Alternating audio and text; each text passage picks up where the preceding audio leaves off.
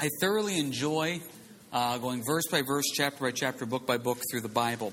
But what happens sometimes is I will read a devotional, and there'll be this really neat story about somebody. It's like, oh, it'd be fun to teach on that. But we're in the middle of Jeremiah. And so we finished up Jeremiah 2 weeks ago. We finished up Lamentations. So we're at a little bit of a break here. What happened was this.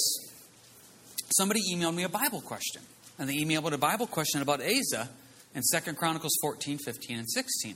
I love the history books. Absolutely love them. And I thought, wouldn't it be fun to kind of teach on this little topical, if you will, of Asa? But to do it, that means we'd have to start in 1 Chronicles and then go through the next 13 chapters of 2 Chronicles. And by the time we got to Asa, it'd be 2017. And I really didn't want to do that. So we had a break here. It was VBS Wednesday. We were just done with the book. I thought, you know what? We're just going to take a small break, and we're going to do a quick little topical on Asa. We're going to do 2 Chronicles 14, 15, and 16. Now, you may not know a lot about Asa, but I will say this. There's at least 2 verses in here, what I will call famous Bible verses. One of them is about God running to and fro, looking over the world for people. And there's other ones here, and it's all in the story of Asa. And Asa is one of those good kings. If you look at the history books, be it Kings and Chronicles, you can divide the kings up very simply. There's either a good king or a bad king. Asa was a good king. What made Asa a good king? Let's jump into that and see. Verse 1 of 2 Chronicles 14. So Abijah rested with his fathers, and they buried him in the city of David. Then Asa, his son, reigned in his place. In his days the land was quiet for 10 years. Now that is huge. First off, that should be very eye-opening. Is why did Israel have peace for 10 years? Even today, in a world we consider peaceful, how long does a country really go with peace? For Israel to have peace for 10 years? Asa must have been doing something right. What was he doing right? Verse 2. Asa did what was good and right in the eyes of the Lord his God. See, and when I read a verse like that, this is what I do. When I'm reading through devotions or when I'm reading through something, I see verse 2. My first thing I think of is whatever Asa did, I want to do also. Asa did something right that God saw. What did Asa do? Well, we can look at the list right here. Verse 3. He removed the altars of the foreign gods in the high places and broke down the sacred pillars and cut down the wooden images. He got rid of any false worship. First thing he did was cleaned house. Second thing, verse 4. He commanded Judah to seek the Lord God of their fathers and to observe the law and the commandment. He also removed the high places and the incense altars from all the cities of Judah, and the kingdom was quiet under him. 2 simple points that Asa did that God liked. Verse 3, he cleaned house. Now, I'm assuming if I'd walk into your living room, I would not see altars and idols sitting on your fireplace. But we all have little things in our life that is a little altar, it's a little idol, and we need to clean house. First thing I thought of when I looked through this and I saw verse 3 is I said, okay, Lord, what are the sacred pillars, the high places, the wooden images? What are those little idols in my life that need to be knocked down? Number 2, verse 4. What do I need to do? What is my witness? His witness was he commanded Judah referring to the tribe of Judah, to seek the Lord God of their fathers and to observe the law and the commandment. How simple is that? This great, wonderful king got rid of anything bad and he told people to do good. Do you ever realize how simple the Bible is? You want to be blessed in your walk with the Lord? Get rid of anything bad in your life and tell people to do good. It's that simple.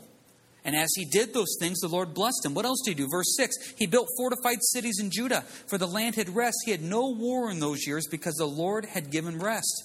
Therefore he said to Judah, let us build these cities and make walls around them and towers and gates and bars while the land is yet before us, because we have sought the Lord our God. We have sought him and he has given us rest on every side. So they built and prospered. After Asa cleaned house, after Asa commanded people to seek the Lord, verses 6 and 7, he built and fortified places to make them stronger. And I think that's very important, spiritually speaking, is God is telling you and I that sometimes we have weak areas in our life, and I don't need to tell you what your weak areas are, because as soon as I say that, you already know what your weak area is. God is saying, fortify the weak area. If you're taking notes, a wonderful verse, Proverbs 25:28. Proverbs 25:28. Whoever has no rule over his own spirit is like a city broken down without walls. What the writer of Proverbs is saying there is if your spirit is not right with the Lord, you're like a city with no protection. Anything can get in. Have you ever been spiritually in that spot where you have drifted so far from the Lord, so many little things have creeped into your life. Now, I'm not saying big stuff, because we're still too holy to allow the big stuff. But the little compromises, the little things have creeped in because the walls surrounding us spiritually are not strong. How do you build your walls up spiritually? We already know the answer. Be in the Word, be in prayer, be in service, witnessing, evangelizing, worship. All those things make the walls around your heart stronger. What did Asa do right? Anything bad in the kingdom, he got rid of. The people in the kingdom, he told them to seek the Lord. The areas around the kingdom, he strengthened, so therefore nothing can creep in. Those 3 points work for us today. Very simply put, is there something in your life you need to get rid of? Then you need to clean house like Asa did. Do you need to have a stronger witness with your friends, family, co-workers, etc.? Do it. Are there weak areas in your life? Are the spiritual walls of your life starting to crumble? You need to fortify those. We can learn a lot from Asa when it comes to that. Now, we're going to build on Asa a little bit here, but that's the first initial introduction to this guy. And he's a pretty good guy here so far. Anybody got any quick questions, comments about anything that we covered here thus far? Okay. Now, this all sounds good on paper. What happens when you run into trouble? Verse 8. Asa has this army, pretty big army, 300,000 from Judah and 280,000 from Benjamin. I'm not great at math, but that's over about a 500,000 men. It's a pretty big army.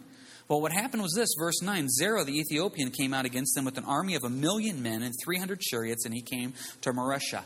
Now, if you look at that number, 1,000,000 men, and you say, okay, that sounds a bit strange, the actual Hebrew is thousands of thousands. We have just translated it 1,000,000 men. So it literally is saying that this Ethiopian came with thousands of people. Basically, the Jews were outgunned and outmanned. Now, Asa's done good thus far. Got rid of the bad, told people to do good, fortified the cities. What's he going to do when he faces his first real problem? Verse 11, Asa cried out to the Lord his God and said, Lord, it is nothing for you to help, whether we have many or with those who would have no power. Help us, O Lord our God, for we rest in you, and in your name we go against this multitude. O Lord, you are our God. Do not let man prevail against us. Verse 11 is amazing. If you are facing a difficult part in life, you're facing a monumental task that you feel like you can't win, you can't win. Verse 11, Lord, it is nothing for you to help, whether with many or with those who have no power. Help us, O Lord our God, for we rest on you. That's a refrigerator verse. God says, or I should say, Asa is saying, God will help you no matter what spot you're in. He'll do it. Now, I got to give credit where credit's due. Read a great little commentary on this verse, and it was by Chuck Smith.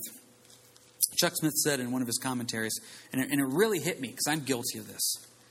He says, do we really believe that there is nothing too difficult for our Lord? Nothing. Nothing ever too difficult. He goes, analyze your prayer life. And he goes, I'm guilty of this and you're guilty of this. And I looked at it and I said, I am guilty of this to a T. Somebody comes up with you to a very small request. One of you come up to me after church and said, Pastor, I'm struggling with this cold. I can't shake this cold I've had for a couple weeks. What do? I said, let me pray for you.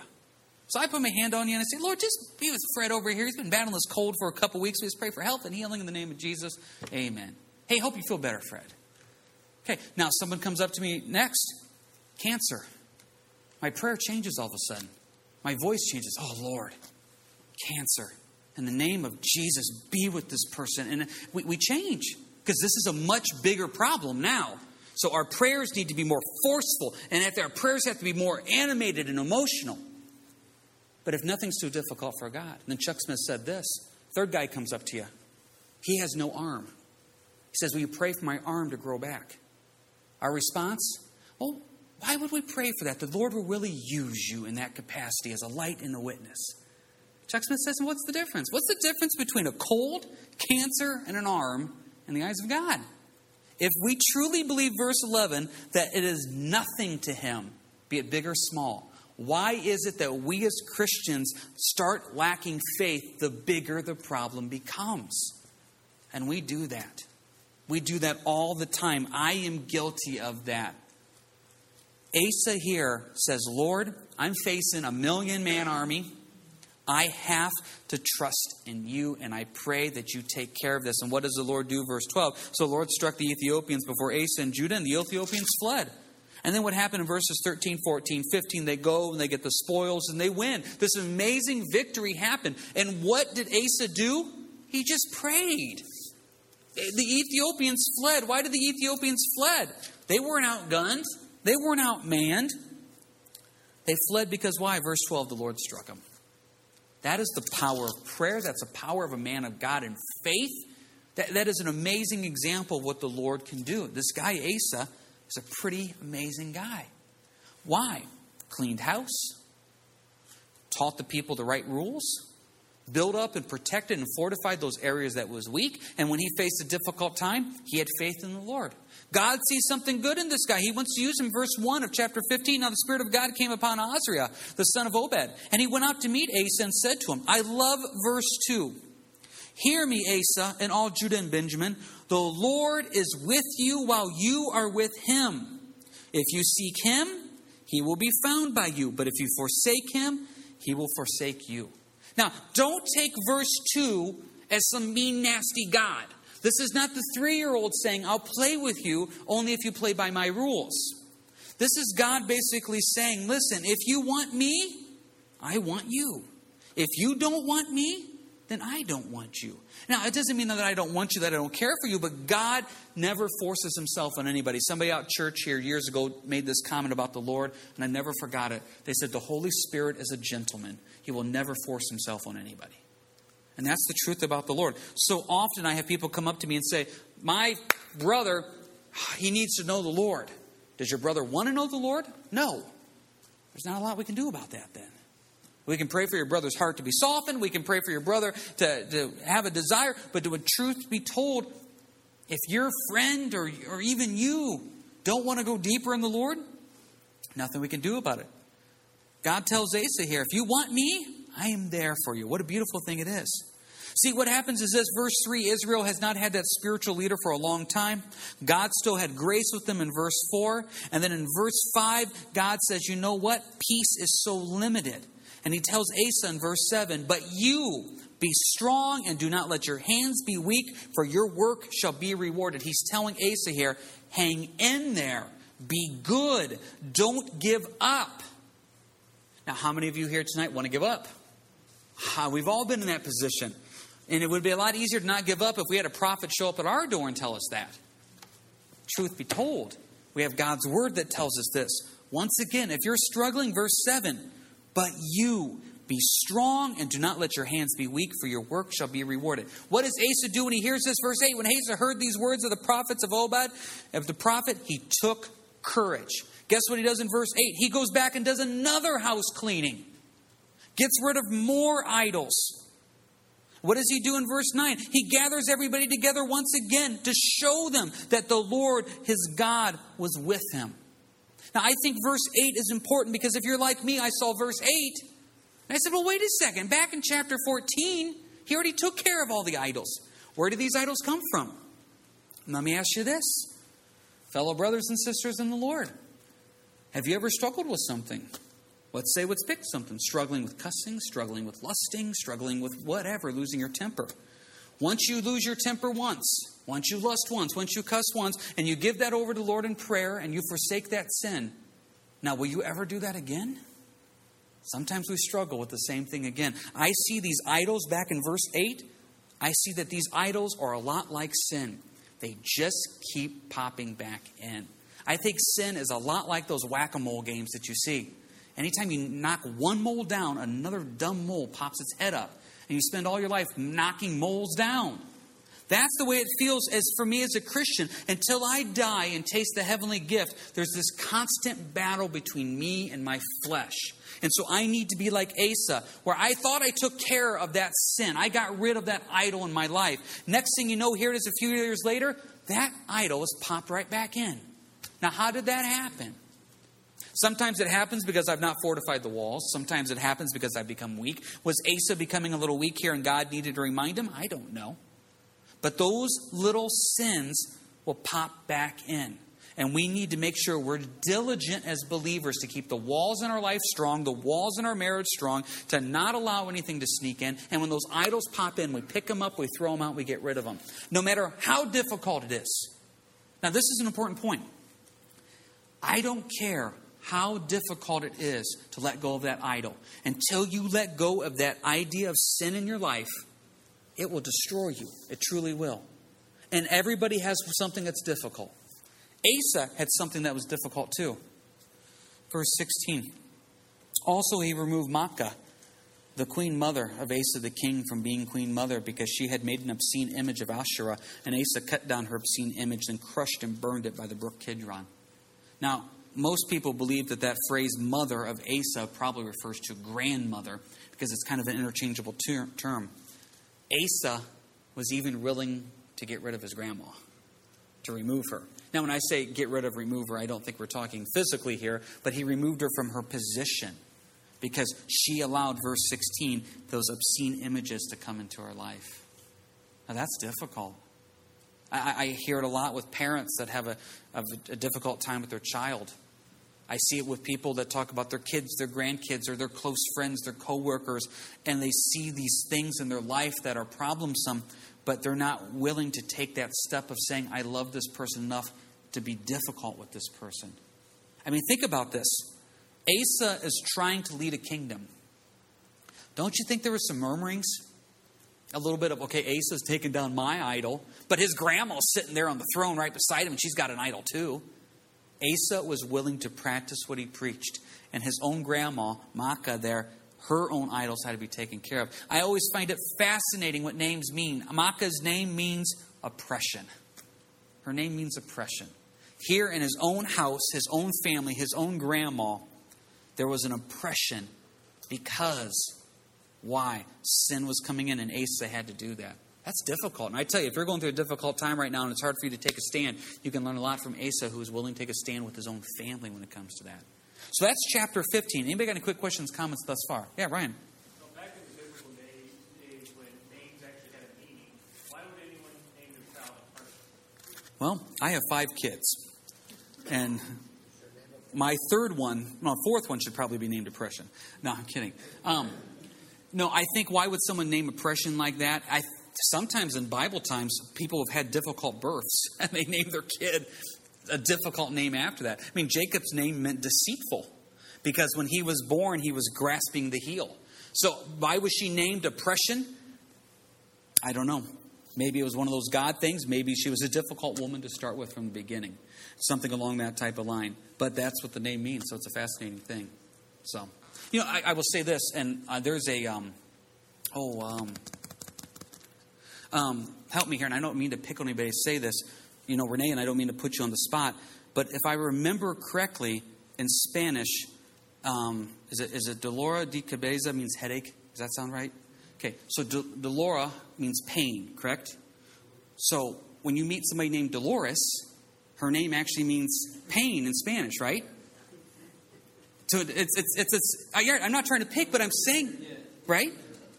So there are certain names that I think in translation don't necessarily... I mean, if I meet somebody named Dolores, I'm not saying, wow, you're a pain. I mean, I'm not thinking that. But, there's that kind of thing that goes on like that. So, anybody else got any other... Yeah, Ron. You referred to it before, it's also at the beginning of 17. Talk about the high places. What's that? High places were an idol. It was considered a high place because they put it up on a high spot to get closer to their God. So like they would go on a hilltop and make a high place. Yeah, that's kind of what it was just referring there to. Anybody else got anything here before we move on? Now, as always, you hear me say this all the time, if we could stop at chapter 15, it would be absolutely wonderful. But there's chapter 16. Hate to say this with Asa. He did really good. If I remember correctly, Asa reigned for about 41 years. And he did really good for 36 of them. I mean, really good for 36. 36 through 41 was not good. Now, I don't know why 36 through 41 was not good. We could sit here and analyze this, and we could sit there and go left and right on it. I think what sometimes happens, I've been walking with the Lord, it'll be 20 years this fall. I think sometimes after you walk with the Lord for a while, you just find yourself Not as strong as you used to be. You need to constantly recommit. You need to constantly re-seek that passion and excitement of, Lord, I want to keep growing in you. And it almost seems to look like here, 36 years into Asa's reign, Asa just started to slip spiritually. King David, same thing happened to him. What do you see here in verse 1 of chapter 16? 36th year of the reign of Asa, Baasha, king of Israel, came up against Judah, and it built Ramah, that he might let none go out or come into Asa, the king of Judah. So you got to remember this time, Judah and Israel are a split kingdom. So Asa is ruling over the tribe of Judah and the tribe of Benjamin. Well, then you have the northern tribes, and the northern tribes are their own separate kingdom. So what happens here, Baasha, king of Israel, is basically coming up, and he's building this fortress, if you will. And this fortress is now causing problems. So what did the old Asa do? The old Asa, when faced with the 1,000,000-man army, he prayed.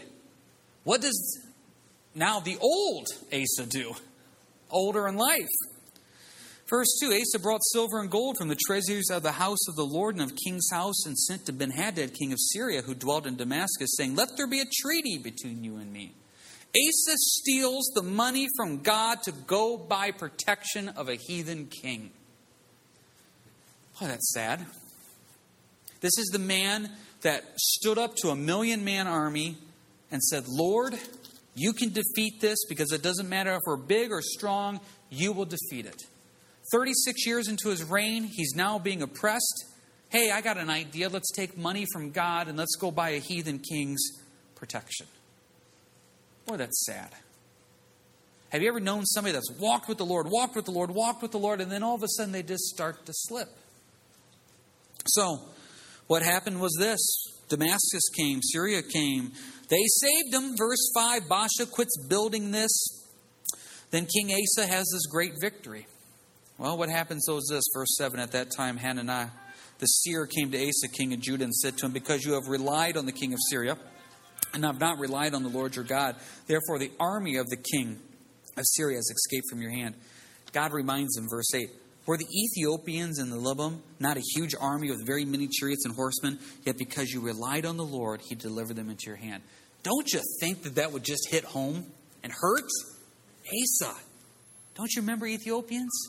I stepped in. I took care of them for you. Verse 9, here's that famous verse. For the eyes of the Lord run to and fro throughout the whole earth to show himself strong on behalf of those whose heart is loyal to him. Now that verse is quoted all the time. I see that on Christian shirts, Christian signs. The context of that verse is not good. The context of that verse is a prophet telling Asa, you screwed up. God is looking for a strong, godly man. And Asa, you're not it. In this, verse 9, you have done foolishly. Therefore, from now on, you will have wars. Now, the old Asa, when he was younger, listened to the Lord, got rid of the temples, got rid of the false idols, sought the Lord, and was a good, godly man.